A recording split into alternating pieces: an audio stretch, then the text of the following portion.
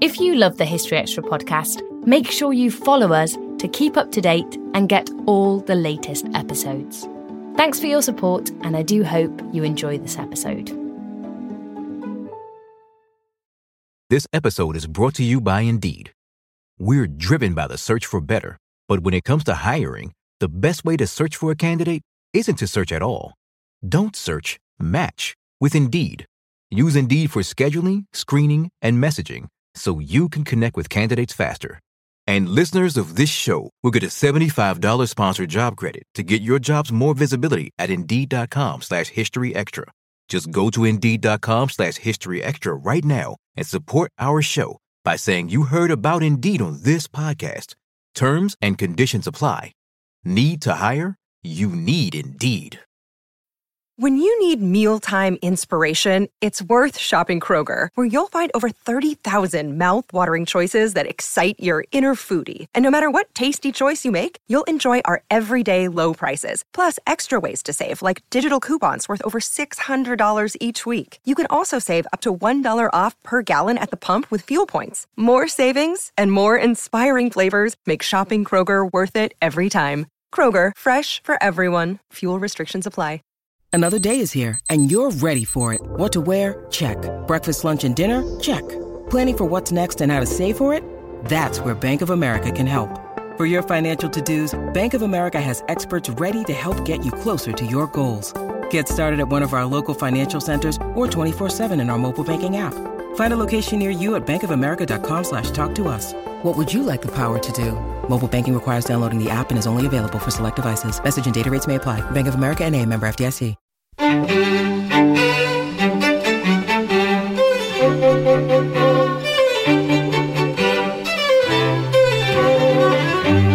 Hello and welcome to the History Extra podcast from BBC History Magazine and BBC History Revealed.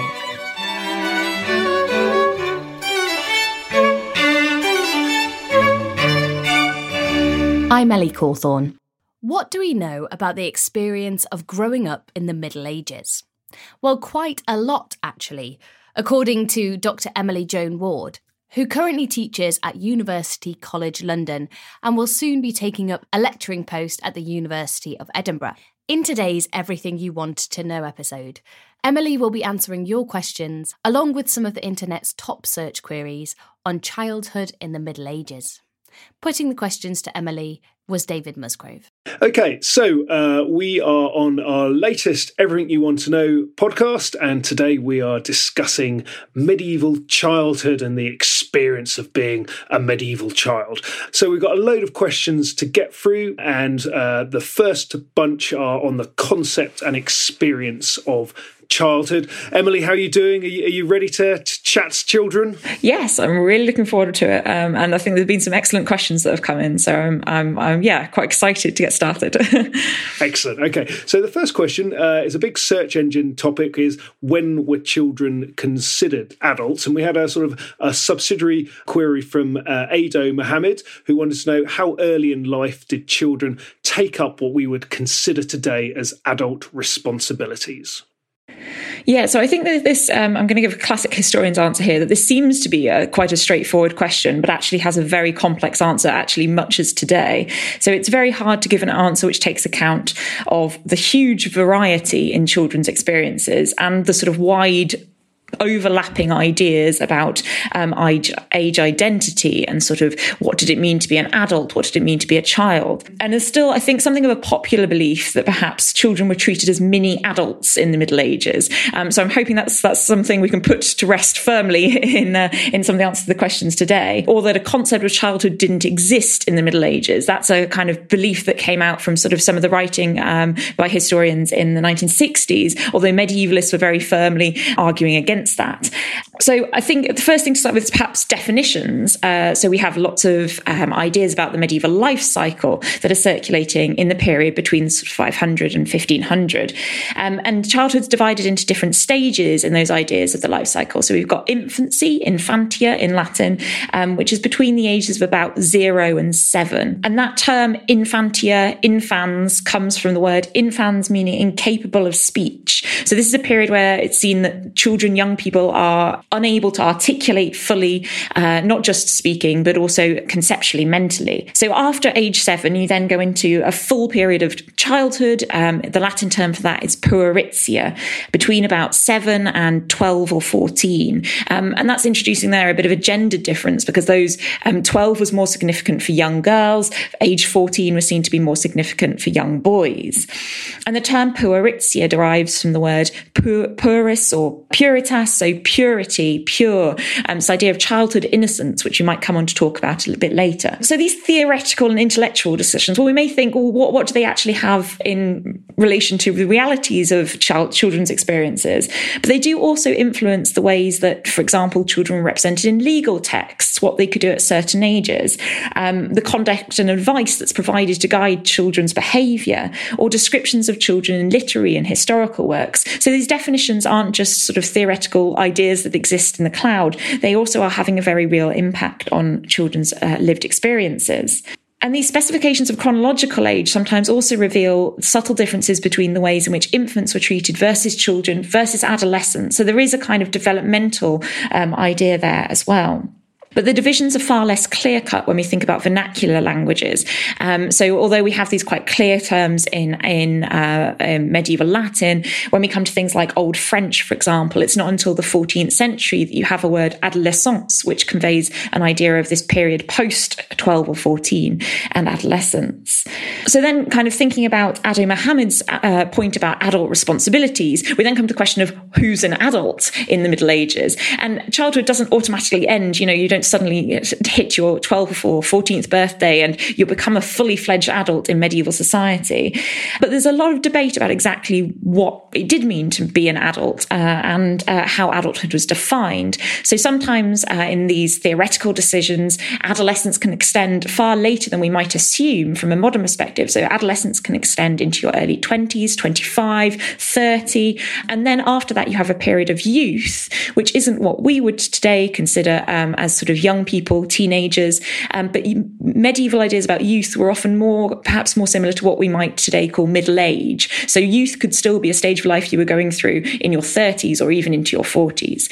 So these adult responsibilities then, well, what are we thinking? If we're thinking about things like marriage, again, the ages of 12 and 14 are quite important there. So from the 12th century, we get the idea of consent to marriage being attached to those ages. That doesn't mean that everyone marries that young, and actually a lot of people married several years later, or even into their early 20s, or indeed not at all in some cases.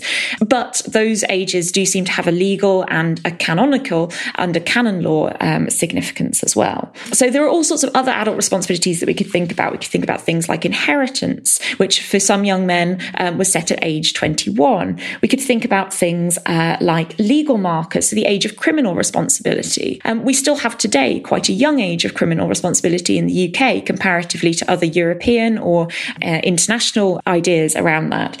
And the age of criminal responsibility changes over time and between cultures as much in the Middle Ages as it does today. But it was usually between about the age of 10 and 15. So there's a recognition there your full legal responsibility within medieval society perhaps wasn't fully developed until you were at least 12, 13, 14. But when we think about those ideas around legal age, knowledge of action becomes quite a big thing.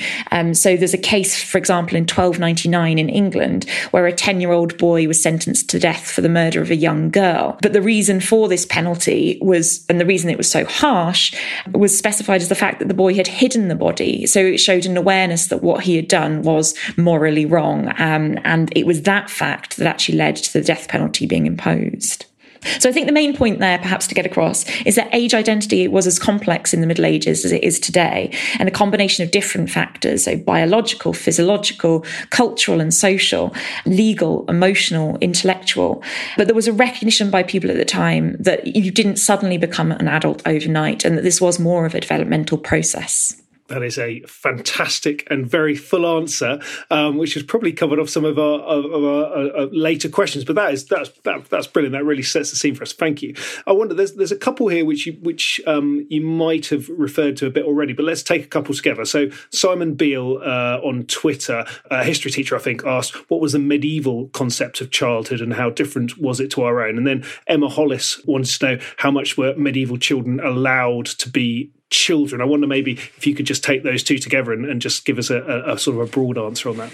Yeah, so I would debate that there wasn't, or I would argue that it wasn't a concept of medieval childhood, much as there isn't a concept of childhood today. And I think we often go into ideas about childhood with a very fixed idea, but it's based very much on a Western, usually an elite perspective of what childhood is, and often one that's influenced particularly by sentimental or romanticised ideas, in particular that sort of Victorian period and onwards have developed within our modern society. So ideas around childhood innocence today are particularly, you can see that coming out particularly. They're very specific to our own modern cultural context.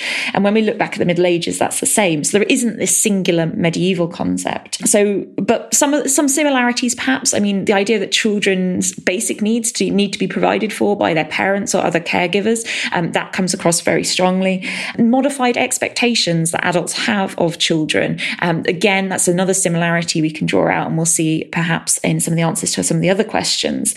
But also, I think one of the interesting things I find is this ability to underestimate children. I think in the modern world, as much as in the medieval world, the idea that we assume that children can't do something purely based on age categories, whereas I think it's very clear that actually in certain contexts that we're sort of downplaying children's capabilities and agency. I think that's a kind of another comparison. Obviously, there are differences, and I don't want to just kind of say here that everything's always the same all the time, and that children and childhood were very similar between the modern and medieval. But some of the differences, in particular, things around like infant mortality, which obviously today so many more children survive their first year, 5th year, 10th year than in the Middle Ages. But also the ideas around work and things aren't necessarily purely children working isn't purely limited to the Middle Ages. That was also very much an idea all the way through until sort of really the only last 150 years. So how much were medieval children allowed to be children? I think, again, there we need to kind of question what do we mean by allowed? But there's very clear evidence for play, for toys, and I'm hoping we'll get a chance to talk about those more in detail later. And I find the idea of childhood innocence a particularly interesting one. So there's actually two conflicting traditions in the Middle Ages, which are inherited from sort of a Christian and antiquity, a Christian passed on from antiquity. And they draw on different biblical passages and continue to be interpreted and debated in different ways. But the first, on the one hand, the sort of theologians and writers who associate childhood with innocence. So I mentioned there the association between puritia, being puritas, purity. So sin is then associated with the onset of puberty, which sees the onset of lusts and passions, and that leads you into sin. So that's very much associated with adolescence as being the time when you would come to sin and lose your innocence. But on the other hand, there's also an idea floating around that children were actually inherently sinful from the very moment of their conception. And that's through this idea of inherited sin, and all the way back to sort of the fall in the Garden of Eden, and the idea that sin is conveyed through Adam's semen that kind of passes down from father to son. But actually, even those people who are sort of associated with that position, so Augustine most famously claims to that children are inherently sinful. But even those people who are arguing that most kind of aggressively still acknowledge the fact that children lack the ability to express their sin in the same way as adults. So there still is a differentiation there. And more practically, I think there's a very clear social, cultural, legal understanding that children need to be protected. And you can see that in sort of records of criminal cases, but also in the fact that blame for children's actions is often attributed to their parents or their caregivers, particularly their mothers. Mothers were particularly to blame for poor behaviour of children. And there's ways to protect them within schooling and within their education. So one particularly interesting example is Giles of Rome, writing about the education of elite boys, suggests that they shouldn't be allowed to see the paintings or carvings of naked women until they're a lot older, because that might influence their development and the way they see the world around them. That again is a brilliant answer. I'm going to jump on because we've got a question here. How different was childhood for girls and boys? Now, you've already mentioned the fact that maybe there were some sort of chronological differences in sort of definition of childhood. So were there actual differences in the way that boys and girls were dealt with? This is a question from Sarah Clayton, Miss C History 21 on Twitter. Yeah, so I think the years of infancy probably have the least obvious differences. So we see things like children being swaddled in clothes in the same way, being rocked in cradles, and ages of weaning varied between different regions, but often between the ages of 1 and 3. And it's then after that point that we start to see gender having more of an impact, I think. So childhood play was possibly less gendered than we might assume, because there is evidence that boys and girls were playing outside together in mixed groups, definitely through those earlier years of childhood. So 13th century literary texts give it fun examples of children running around, usually with other children of the same social status. So the idea that status might have dictated more of your experience than gender at those earlier ages. But then we get on sort of further into childhood, perhaps sort of as we're getting towards sort of 5, 6, 7, the allocation of household chores and childcare are likely to become more gendered. And further significant changes clearly seen around the age of puberty, where young girls in particular tend to be more closely watched and allowed less freedom than young men would have been, and partly in concern about chastity. So when you see advice and conduct literature that's directed towards young girls and young boys, the concern overall is that young women would remain chaste and guard themselves against the temptations of the world, but also against other, and particularly against young men, and being led astray in that way. But medieval ideas about gender roles weren't fixed across the period. They learned these ideas about gender roles from sort of playing with their peers and from their adults. And we do see sort of so things like apprenticeship, which we might assume are purely male-dominated things. We do actually see girls becoming apprentices as well, taking on work, entering domestic service, but the ways in which they could do that again were perhaps more flexible. So girls often had shorter contracts for apprentices. They started earlier sometimes, rather than boys starting around the age of 14. Girls would have started around the age of 12. So there is an acknowledgement there that perhaps girls' development started earlier, and that would have been reflected obviously in the way young bodies develop, as well as the social and cultural roles that they were encouraged to take on. You're giving us an amazing amount of detail here. It's surprising how much we know about this. I guess a lot of the things you're talking about, you're drawing from legal texts, from theological texts, and that sort of thing. But we've got a question here: is how much direct evidence do we have of what medieval children did or thought themselves? Can we see their voices at all? Yeah, it's a lot harder to access their voices, and particularly before sort of the 14th, 15th century, when we get more autobiographical works surviving, so things like letters or diaries, it's a lot harder to access the direct evidence. And like you said, we have all these documentary sources, legal records, historical writings. Saints' lives are a really interesting one where we get a lot of our information. But there is a clear kind of disconnect there. We don't necessarily know what every child was doing day to day on the ground, or have access, and definitely not access to their innermost thoughts and feelings about how they felt about going to work or how they felt about their school days. But some of the most vivid evidence, I think, comes from material culture. And some lovely example of children's graffiti. I mean, again, it can be debated to what extent we know that that's definitely done by a child for certain. And you can't just assume that simply because something looks childlike that it wasn't necessarily done by a child. But there's a lovely example of St. George and the Dragon in a church in Marsham in Norfolk, which has been assumed to have been done by a young child. And it's sort of very much reminiscent of, if you look at the way children draw stick figures today or animals, you can see this sort of coming across. And there's also things like small fingerprints and palm prints on medieval seals. So you start to get a bit more of materiality of the way in which children were living their lives. But most of the evidence that we have, perhaps or more of the intimate evidence, is sort of parental advice literature to their young children. So it's more coming again from adults directed towards children. Now, we've covered some of this already, and you've sort of talked about how maybe the differences between social status were important for children, but there's a general search query which wants to know about how the experience of children differed across sort of time and space and social strata. So presumably, I've asked you to generalise a lot here and answer some questions in a very general sense, but presumably it was very different from the 10th century through to the 15th century, and depending on whether you were the son of a lord or the son of a peasant. Yeah, I think one of the big things that it would have changed completely people's experiences was status. So we have to remember at this point that a majority of people would not have been of elite and wealthy status. So lower socioeconomic background was definitely much the common experience. A rural environment versus urban environment is another big change that you see, even in the sort of diseases that you might contract as young children, or in the work environments that might have been around you, and the environments for play. So sometimes where you see accidental deaths, you can see there a difference between the deaths that happened in rural environments versus those that happened in urban environments, just because you have very different situations. So it's not just sort of change over time, it's also change geographically where you were located, where you spent your years of childhood growing up.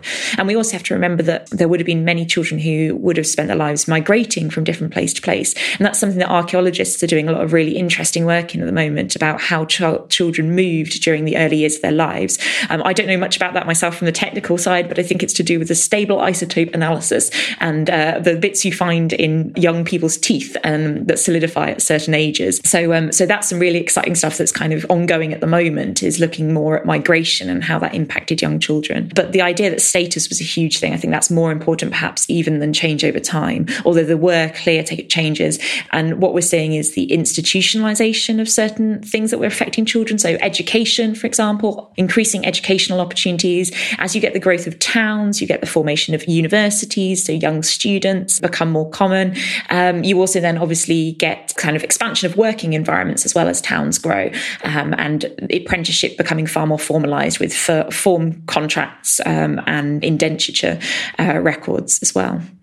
Let's go on to have a quick chat about work and play. So really popular search engine query is, what work did children have to do? So what do we know? Were they up chimneys all the time? Perhaps not. In fact, actually, I didn't go away and research chimneys. I'll leave that to the early modernists. Anyway, I think main thing is obviously household economy is a big one. So chores and work that would have supported your family. So childcare is a big one. Older siblings looking after younger siblings. Not even, we could even think about maybe 5-6-year-olds looking after 2-3-year-olds here, keeping an eye on them whilst their parents have gone out to church, or whilst their parents are getting on with other aspects of work around the home or in the field. So other things, perhaps animal husbandry is an interesting one. So you do get lots of record of young boys looking after cows, pigs, herding geese, giving water to horses, but also kind of more rural and agricultural tasks associated with the yearly calendar. So things at harvest time, families moving around to help with fruit picking. That wouldn't just be the adults, the young children would have been helping too. More physical tasks associated with agriculture, like ploughing and mowing, would have been done by older children and adolescents. But even there was this idea that you didn't yet have the full strength to do them. So it would have been something associated with kind of late teens, early 20s, rather than, going straight to go and plough a field at age 6. There's some really interesting evidence, again, from archaeology with fingerprints on pottery handles. So Maureen Meller is the person who's done some work into this. So the evidence perhaps suggests that young children were actually helping in industry like pottery, where their fingers were more nimble and able to kind of do small, detailed, fine work like moulding handles. And we also have things like technical training as well, bringing in a little bit of extra income, but also with an eye to developing your work life for in future and your ability to earn an income as an adult. Domestic service was particularly somewhere where children would enter as pages or cupbearers in noble and elite households, or kitchen staff. And then when you become a bit older as a child, so you're getting towards sort of 12 to 14 again, apprenticeship contracts, as I said, these are something that we have more evidence from the later medieval period. But the London city customs from the late 13th century suggest that minimum age would have been about 12 to 14 to actually take up an apprenticeship contract. And it usually lasted for around 7 years for young boys, but possibly shorter for young girls, because it might only have lasted until you got married, for example. These are individual contracts and they cover a whole range of different clauses.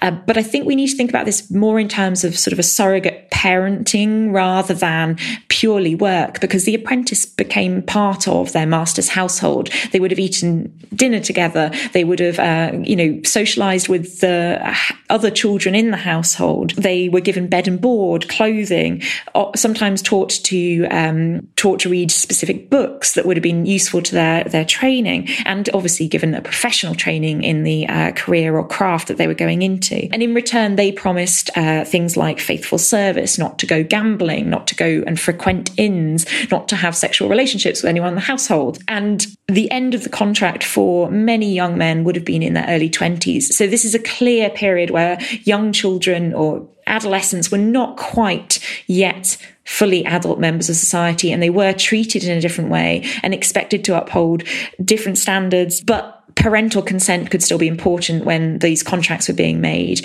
as well as the oaths of the adolescents themselves. So it's not purely agency on one part or another. It's more flexible than that. We should probably do another podcast on apprenticeships because it's such a fascinating topic. There's so much to talk about there. It sounds like medieval children were probably fairly well occupied then, quite often, in terms of the amount of work they were required to do, which leads on to another question about how much free time did children have? Again, a big general question to ask, but maybe you've got an answer to that. And sort of following that, what sort of games did they play if they did have free time? Do we know anything about their gaming activities? There's some absolutely delightful stories of children at play in the Middle Ages. And I don't think we can assume that they were occupied from sort of morning to dusk with absolutely no time. Even things like doing household chores, you can play on the way, hanging around with your friends, watching animals.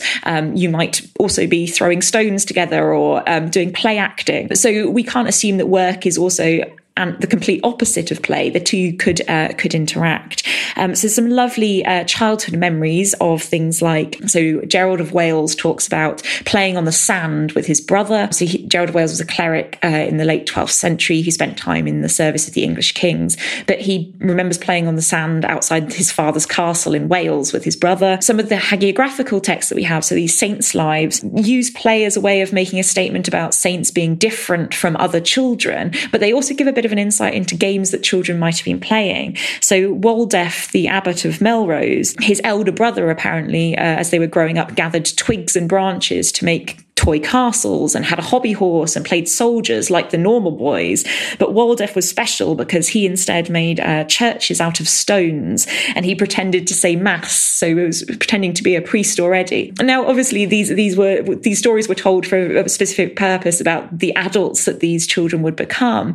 But they do have these lovely stories, and in order to write about childhood play, you almost certainly need to have observed childhood play as well.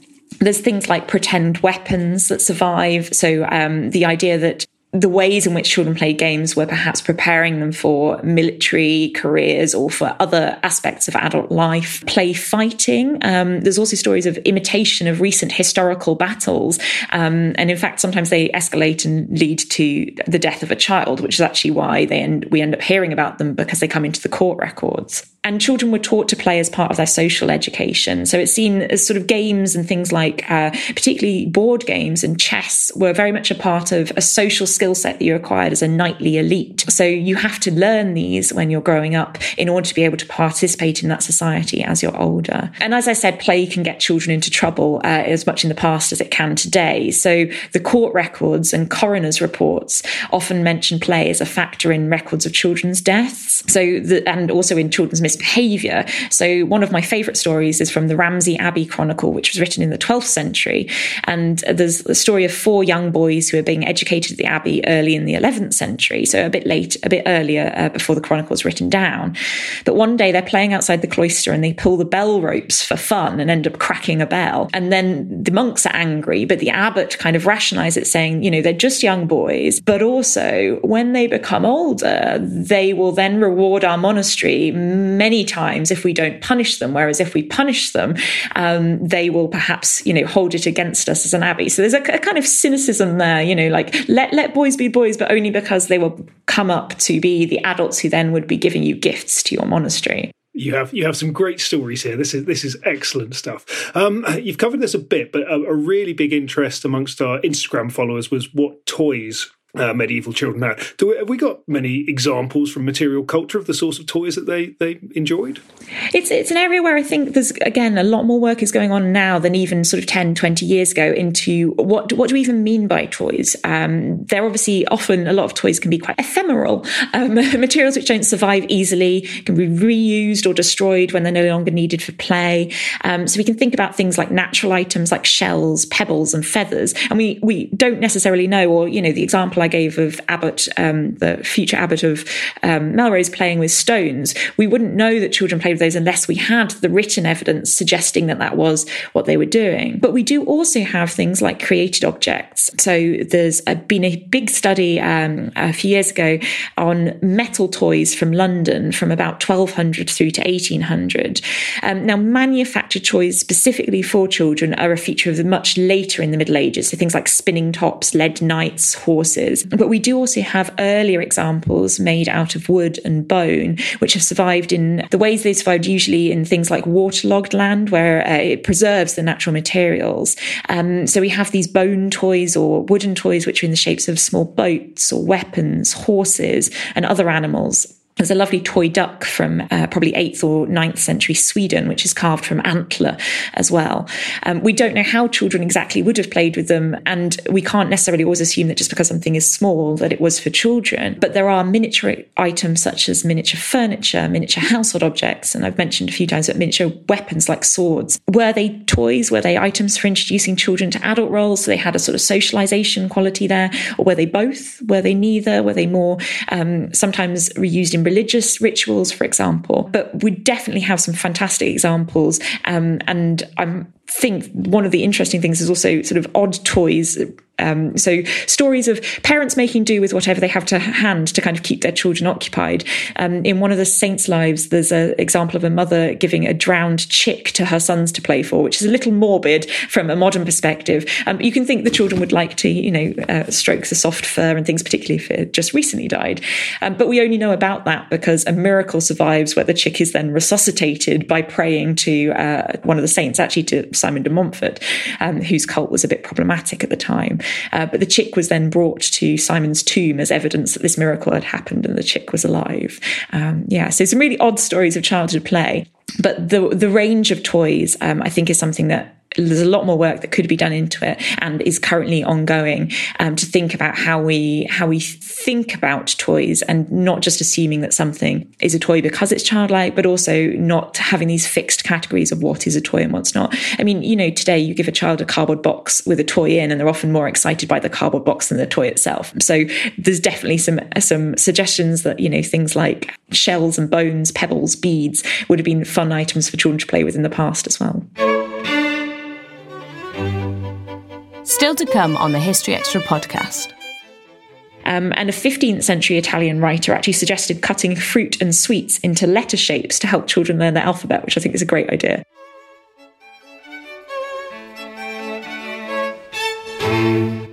We don't always realise just how much our negative thoughts and experiences stick with us and weigh us down.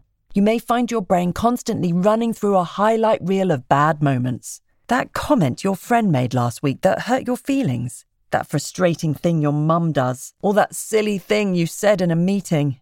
Maybe it's time to get it all off your chest. Whether it's a tiny annoyance or something much bigger. Talking about it can give you some relief and lead you to a potential solution. That's where therapy comes in. It's a safe space to share whatever's weighing you down and learn to process it. So your internal highlight reel can focus on the good stuff. And BetterHelp offers affordable online therapy on a schedule that works for you. Connect with a licensed therapist by text, phone, or video call. Start the process in minutes and switch therapists anytime. Let it out with BetterHelp. Visit betterhelp.com/historyextra today to get 10% off your first month. That's BetterHelp, HELP.com/historyextra. This episode is brought to you by Indeed. We're driven by the search for better, but when it comes to hiring, the best way to search for a candidate isn't to search at all.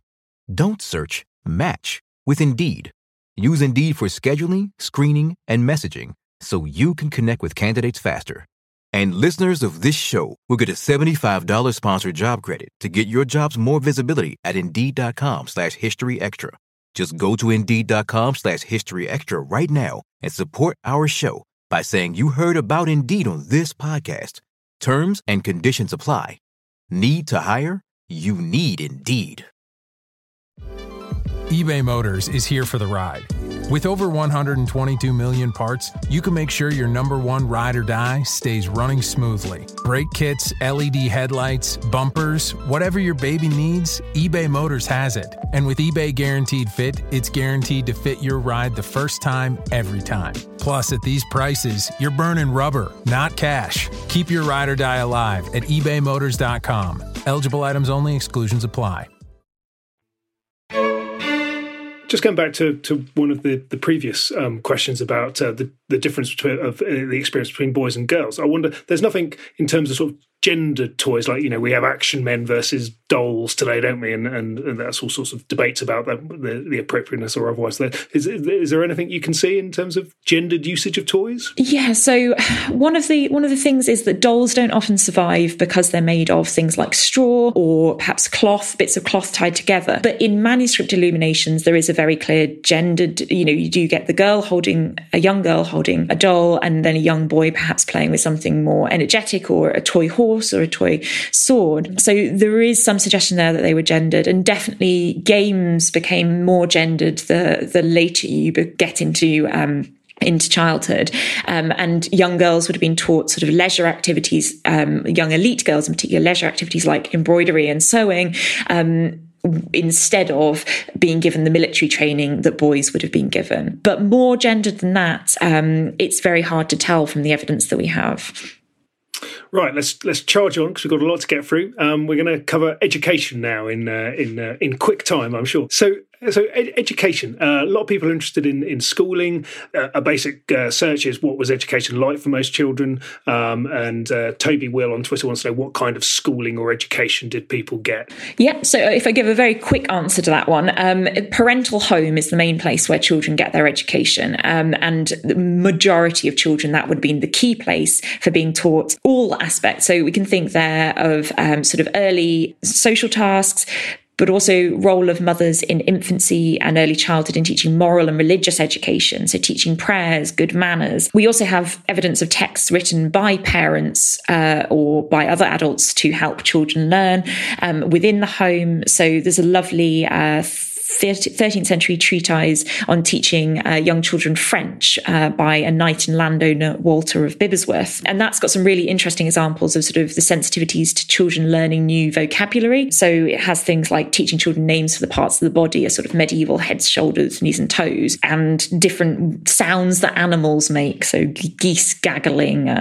ducks quacking and things like that. But that all happens in the home. And sort of some of that would have been to prepare them for positions of future responsibility. Some of that would have been to kind of get those religious ideas. And there was a very much firm idea that parents should be teaching their children prayers and the way in which to behave within church settings and religious settings.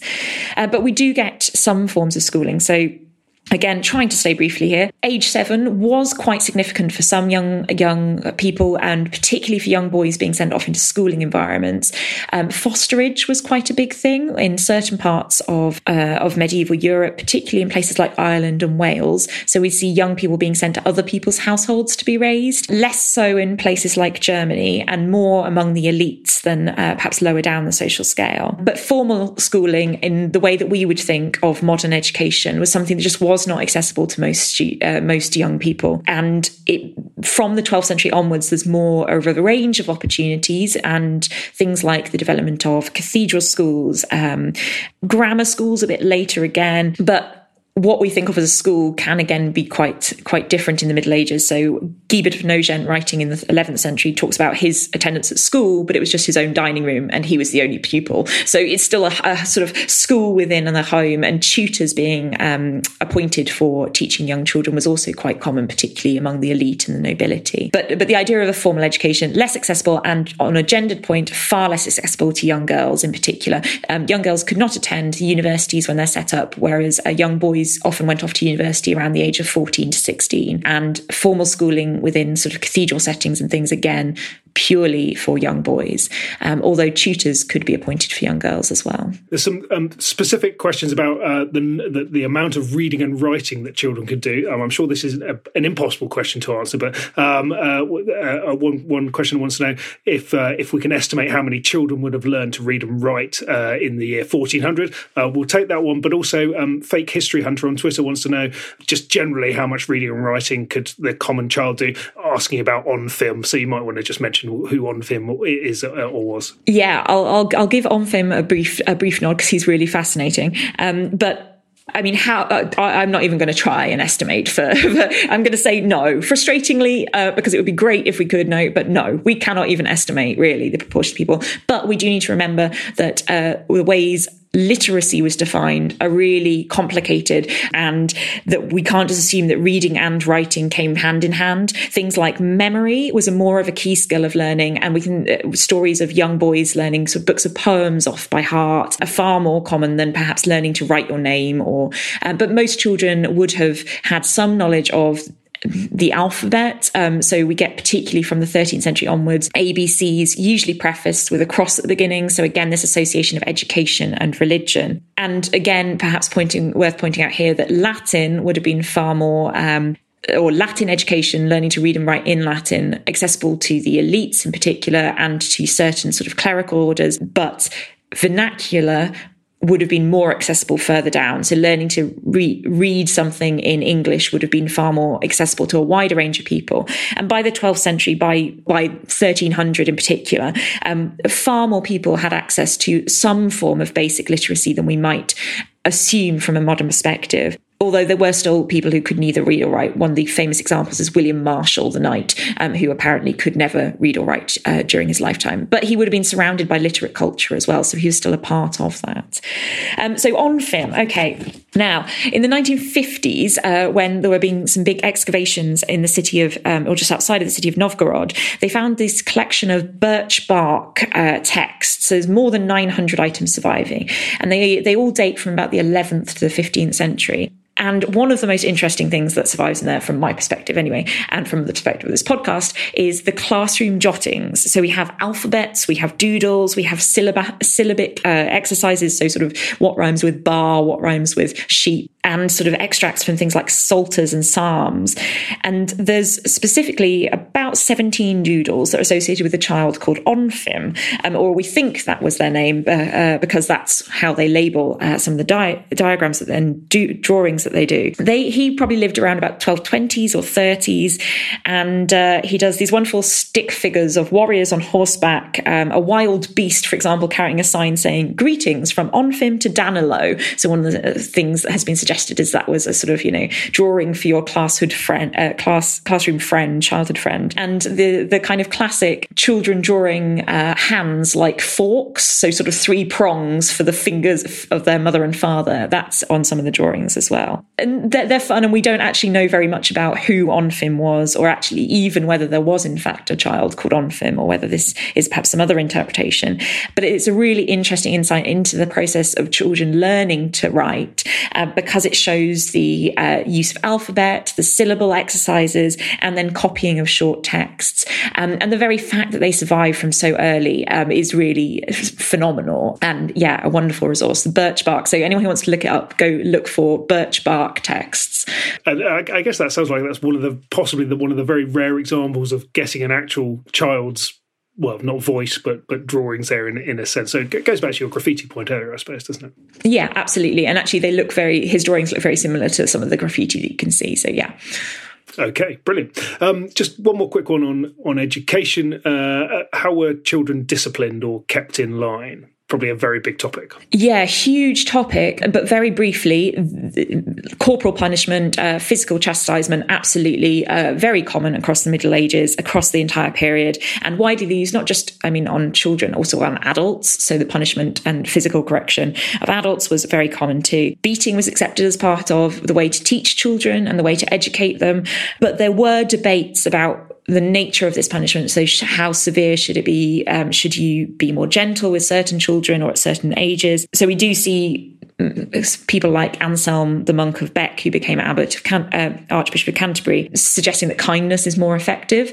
So it's not necessarily everyone agreed that punishment was the only way and it had to be really strict. There's far more debate about that. And the use of harsh words as well comes up time and time again. This kind of combination of you should fear and love your teacher was something that we do get commentary on. And the idea that poor teaching could actually be the reason why a teacher would resort to physical punishment. So Guibert of Nogent talks a bit about that and says that his teacher couldn't explain himself very well, so he took it out on his pupil. So the idea that punishment wasn't necessarily only because pupils had been bad, but actually could compensate for a poor teaching is an interesting one as well. But yeah, physical punishment, very much a part of the medieval childhood experience, not just in the classroom, but also within sort of apprentices within their master's households would have been beaten, parents using force on their children, for example. But there is a firm line between excessive force. So when you see cases coming into court, the debate is not that was force okay or not, it's more, was that excessive? And if it's seen to be excessive, the adult in question is often themselves punished. Kind of links into our next topic area in a very rough way about mortality and risk. A lot of people are interested in what were the sort of the biggest risks facing medieval children, and then a specific question from Laura Lanning on Facebook who wants to know what was the most common cause of death during different ages for children. I'm sure that's quite a difficult thing to do, but what do we know about those two areas? Yeah, there's been some fascinating work on death, particularly in medieval England, by Barbara Hannawalt, who's looked at the records that survive for accidental deaths. So particularly the sort of different records in the coroner's rolls about the ways in which children encountered accidental death, and then the cases came to court. So figures for infant mortality, I mean, death is the key risk to children. Figures for infant mortality are really notoriously hard to calculate, but a rough estimate over the period is that it would have likely stood between about 30 to 50%. So it would vary obviously year to year, from place to place, and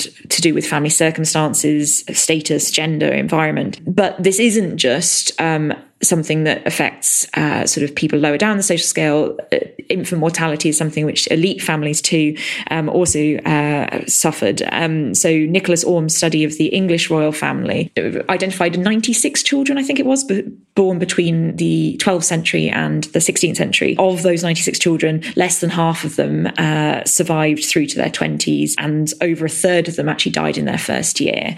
So if we turn to the question about sort of what are the risks between year to year for young children, well, in the first year of life, huge amounts of risks. Disease, cradle death is a big one. Sometimes children would have been left unattended in their cradles, so that could be death by sort of an animal, a domestic animal. Pigs in particular are the animals mentioned that particularly come and knock over cradles or even horrifically eat children. And pigs are well known for getting rid of organic human matter. So not particularly nice. Fire was obviously a big danger to those under the age of 1. And then when we get sort of through to early infancy into 2 and 3, children are more mobile. So accidents happen in the home, but also outside the home.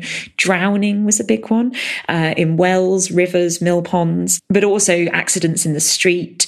So being knocked over by a cart or by a horse. And then accidental death drops off after about age 4. And that's probably in part because children actually might have been receiving greater supervision at that age as they were being taught to do tasks around the household or beginning to do sort of early bits of work. But you get more work-related accidents as you reach puberty and adolescence. Things like home-based industry accidents. Again, not particularly nice to look at those records, but it does really show that the risks associated with childhood primarily are to do with death or severe accidents. And I don't think, definitely we can't blame that purely on neglect in any way. When these events are recorded in court records, it's rarely for neglect that they come in. It's more the trauma of the events that comes to the fore in these court records, and the fact that parents were having to themselves balance a lot of different things to do with work and family life as well. But differences in, as I mentioned earlier, in the sort of urban and rural deaths is an interesting one as well. So you were at risk of different things depending on where you lived.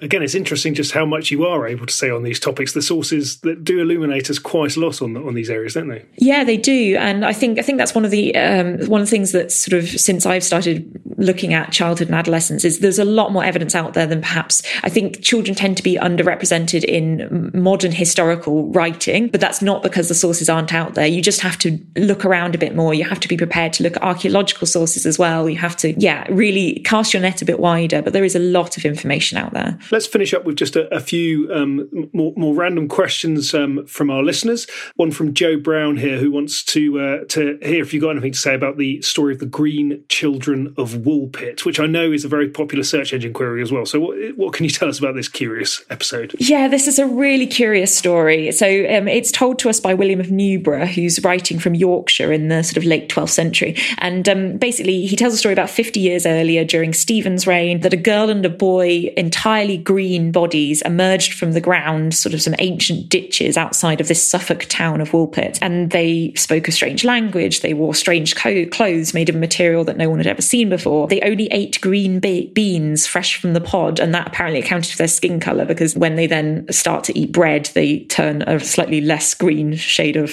human. Shade of human? There we go.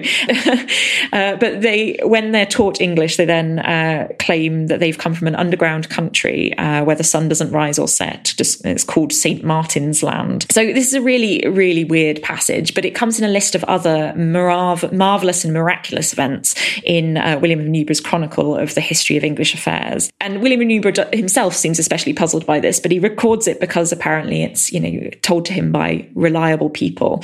And he's not the only person to record that around the same sort of time. So about 2 decades later, another chronicler, Ralph of Coggeshall, also writes about it. But we don't think they were using the same source, or that they'd kind of come into contact with each other, because Ralph of Coggeshall emphasised different elements. So whereas William of Newburgh sort of says that the girl actually ends up marrying and sort of becoming a part of the local society, and she doesn't really differ from other women, Ralph of Coggeshall instead says that the young girl became a servant and was a very wanton girl who didn't fit in and sort of, was poor behaviour. So some interesting things that have been said about this on the internet. One of the most interesting is obviously that the green children have attracted all sorts of extraterrestrial theories and sort of aliens and things. I mean, the stories, although there's these 2 instances of the story being told in sort of quite close succession in the 12th and 13th century, it then doesn't really get discussed again until it resurfaces in the mid-19th century. And that's sort of this idea of it as an early sci-fi fiction story is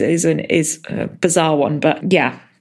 I think more interesting to me are the interpretations which have sort of thought, well, if these were real children, who were they? So one suggestion is that they were Flemish immigrants because they didn't speak a language, but perhaps instead they might have been children suffering from a dietary deficiency that sort of tinted their skin green. And there are apparently dietary deficiencies that do that, although not like a lurid green, more of a sort of light green. But another way to think about it is making sense of events in recent years in English history. So Catherine Clark has talked about this as a way of making sense of the traumas of conquest and civil war associated with Stephen's reign. And Geoffrey Cohen has talked about it as a form of sort of understanding cultural assimilation and particularly attitudes to race and identity in the medieval world. I think it tells us less about medieval children themselves and actually far more about the ways children are used to tell stories to adults and the ways in which children sort of become the means to convey a range of different messages, rather than perhaps that there were in fact 2 green children wandering around in Suffolk. But yeah, that's my opinion. No, thank you. That's really interesting, and I'm sure our listeners will appreciate that, and maybe that'll dispel a few of the wilder ideas about what the Green Children of Woolpit might have been about. Dr. Julia Fayers wants to know, did medieval children have bedtime stories? Yeah, so the idea of bedtime stories told to you just before you go to sleep. Oh, I've struggled to come across evidence for that. However, there are some lovely stories about children being part of storytelling culture in the Middle Ages. And we know, for example, that parents were writing, expecting their children to read. So the Book of the Knight of the Tower, which was written in the 14th century by a man for his daughters, letters written to children, text specifically written for children, a lot harder to find if we are making this a very distinct category. But when we think of children as part of a mixed audience, we can think of things like the oral culture around chansons de geste and romance texts. The idea that perhaps these heroic tales were especially appropriate ones for young people comes across in some of the conduct literature. So an Italian writing from Germany in the early 13th century, Thomasin of Cicleria, suggests that actually these were adventure stories, as he describes them, were particularly appropriate for children because they broadened their minds. But then when you reach a specific age and you have more understanding, maturity should then make you turn away from these stories. And we can also think about children being part of the audience when these kind of heroic epics were performed at feasts and in elite halls. There's also songs and rhymes to teach children how to learn their sort of ABC, animal stories like Aesop's fables, and other stories in particular, which might have been specifically sort of their content or their linguistic traits that made them specifically suitable for children. One of the really interesting ones is apocryphal stories of Jesus's childhood. So this is a sort of reimaginings of Jesus between the age of about 5 and 12. And they talk about Jesus making clay birds with his friends, walking on rainbows, attending school, fighting a dragon in one of the episodes, I think. Now, they're just so focused on children and childhood, and they would have made such, interesting tales to talk to tell children, and there's very much an oral culture around them before they're written down. But they also contain really vitriolic anti-Semitic elements as well. So they were also a way of teaching children social attitudes, and at the time, sort of anti-Jewish sentiment was obviously very much a part of medieval society. So there's a sort of more sinister element to some of those as well.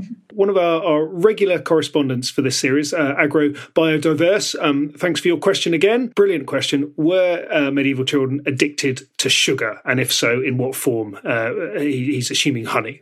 Yeah, so honey is the main sweetener. So up until sort of the 13th century, really, we don't really get sugar as prominently. And even then, it would have been sort of specifically confined to the elites in particular. But the idea of soaking bread and honey in milk to make what's called a pap was recommended by 13th century physicians for children and for weaning in particular, to get them sort of onto solid food. And then when they can chew sort of tarts made from bread and sugar. The other context that you find children, actual sugar being given to children is twisted sticks of sugar when they're ill. So it's seen as something that helps with sickness, particularly for noble and royal children. And we have evidence in household accounts of flavoured sugars, sort of particularly flavoured, particularly expensive tastes would have had rose or violet flavoured sugar. But there is a prominent idea that children love sweet things. Mainly children love fruit, which is an interesting one from the sort of modern perspective of struggling to get people to eat their fruit and vegetables. But the stories of children begging fruit from their parents, stealing fruit from orchards. Walter of Bibbersworth, the treatise that on French that I mentioned, has this whole section on how you should prepare food for children. I mean, some of it's quite self-evident, like you should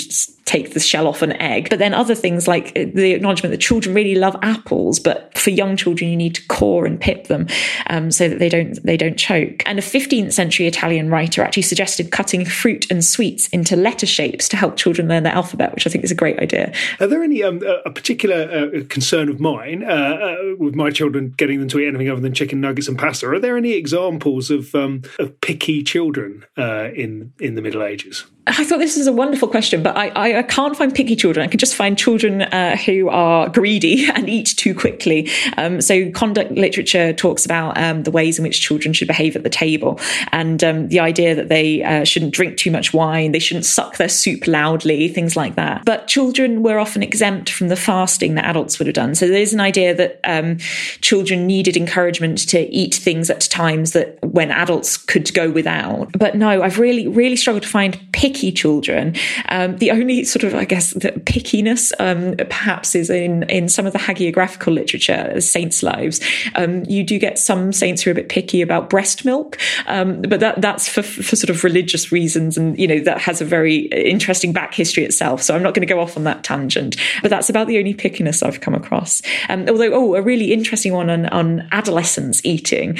So Bede, writing from Northumbria in the 8th century, there's this medical idea idea that adolescents have a strong excess of red choler in their blood. But Bede specifically says that's why young people are lean, but they eat a lot. So despite the fact they eat a lot, they still stay really skinny, those horrible adolescents and their wonderful metabolisms, He was sagacious as well as venerable, wasn't he, Bede? Right, okay, let's finish up. Last one, a massively popular internet search question. What did medieval children wear? We got much evidence for that? Yeah, so this is the one where, again, like, I think there's a common misperception about, children being mini adults because all they wear is grown-up clothing, but in smaller versions. I mean, infants, obviously, that's the big difference between grown-up clothing. Your infants were swaddled. They were wrapped in long strips of cloth, and it gave them, warmth, protection. But there is a lack of evidence for children's toilet training. So we don't know what children would have worn whilst they were being taught to use a toilet. So probably a lot of them ran around naked, or at least partially clothed. And then when we get sort of to the point where they can control their own bowel movements, they were wearing smaller versions of adult clothing. But that's a really poor way for judging, what actually that means about the way adults think about children. They would have usually worn a loose, long outer garment, so sort of like a woolen gown, linen, and then underwear would have been things like breeches or stockings. Usually children were bareheaded, but once girls married, they would have worn headdresses. And there's some wonderful leather shoes that survive, children's shoes, in the Museum of London, sort of dating from the 14th or 15th century. But again, sort of smaller versions of adult ones. And we get a lot of accounts of, in elite household accounts, spending on children's clothing, the idea of purchasing cloth or furs in order to make them robes. And by the 14th century, there are some of the sumptuary laws in Italian cities which criticise mothers for letting their children dress extravagantly. But I haven't quite worked out what extravagantly means, whether that's bright colours, whether that's, and definitely at that point, it's still not exactly sort of a whole culture of children's clothes in the same way that we would think of it today. But yeah, we should also remember, I think, that the evidence for material culture of clothing more broadly, but also specifically for children, is quite limited because, again, it's this kind of quite ephemeral thing that breaks down, doesn't survive, is reused. And it definitely can't be used as the pure evidence alone for adults were treating children like miniature adults. Don't buy into that. Don't. Fantastic. We should probably just say sumptuary laws you just mentioned there. Those are the laws, the sort of the restrictions about what people could wear according to their social status, right? Yes, absolutely. And some of that, as I said, there are occasional mentions of age, but it's far more usually about social status than specifically about age. Brilliant. Well, it feels like we could have talked for a lot longer about this. There's so many subjects here that it would be really good to go into in more detail. I hope that's given our listeners a good sense about the sort of the general experience. I wonder if there's anything that you wanted to say in conclusion or anything we haven't mentioned. It's probably worth mentioning that sort of your research area is mostly Northern Europe, right? So I don't know whether, if we'd have spoken to someone else about Southern Europe or about areas outside of Christendom, we'd have had a quite a different conversation, I guess. Oh, absolutely. And I think that's one of the things I really would like the listeners to go away with, is this idea of the huge variability in childhood experiences. And I'm speaking mainly from the sort of perspective of Northwestern Europe between about the 11th and 14th centuries. But there's a lot of other evidence out there. And I think, if you'd had somebody whose specialism was in a different area, they might have come back with some, hopefully not too different, but definitely some very different examples. And there's just a lot of stuff out there. And I think the other thing to go away with, hopefully, is that children and childhood as a distinct stage is something that you do see in the Middle Ages. And the idea that children had to be treated in different ways or had time to play. Life was hard in the Middle Ages. There were children who were abused and who did not grow up in the same way that we would hope that children today will. But there is also some glimmers of those kind of insights into children's lives in ways which we might not have expected before kind of turning to the evidence. That was Dr. Emily Joan Ward. Her next book, Royal Childhood and Child Kingship, will be out soon with Cambridge University Press. Thanks for listening. This podcast was produced by Daniel Kramer Arden.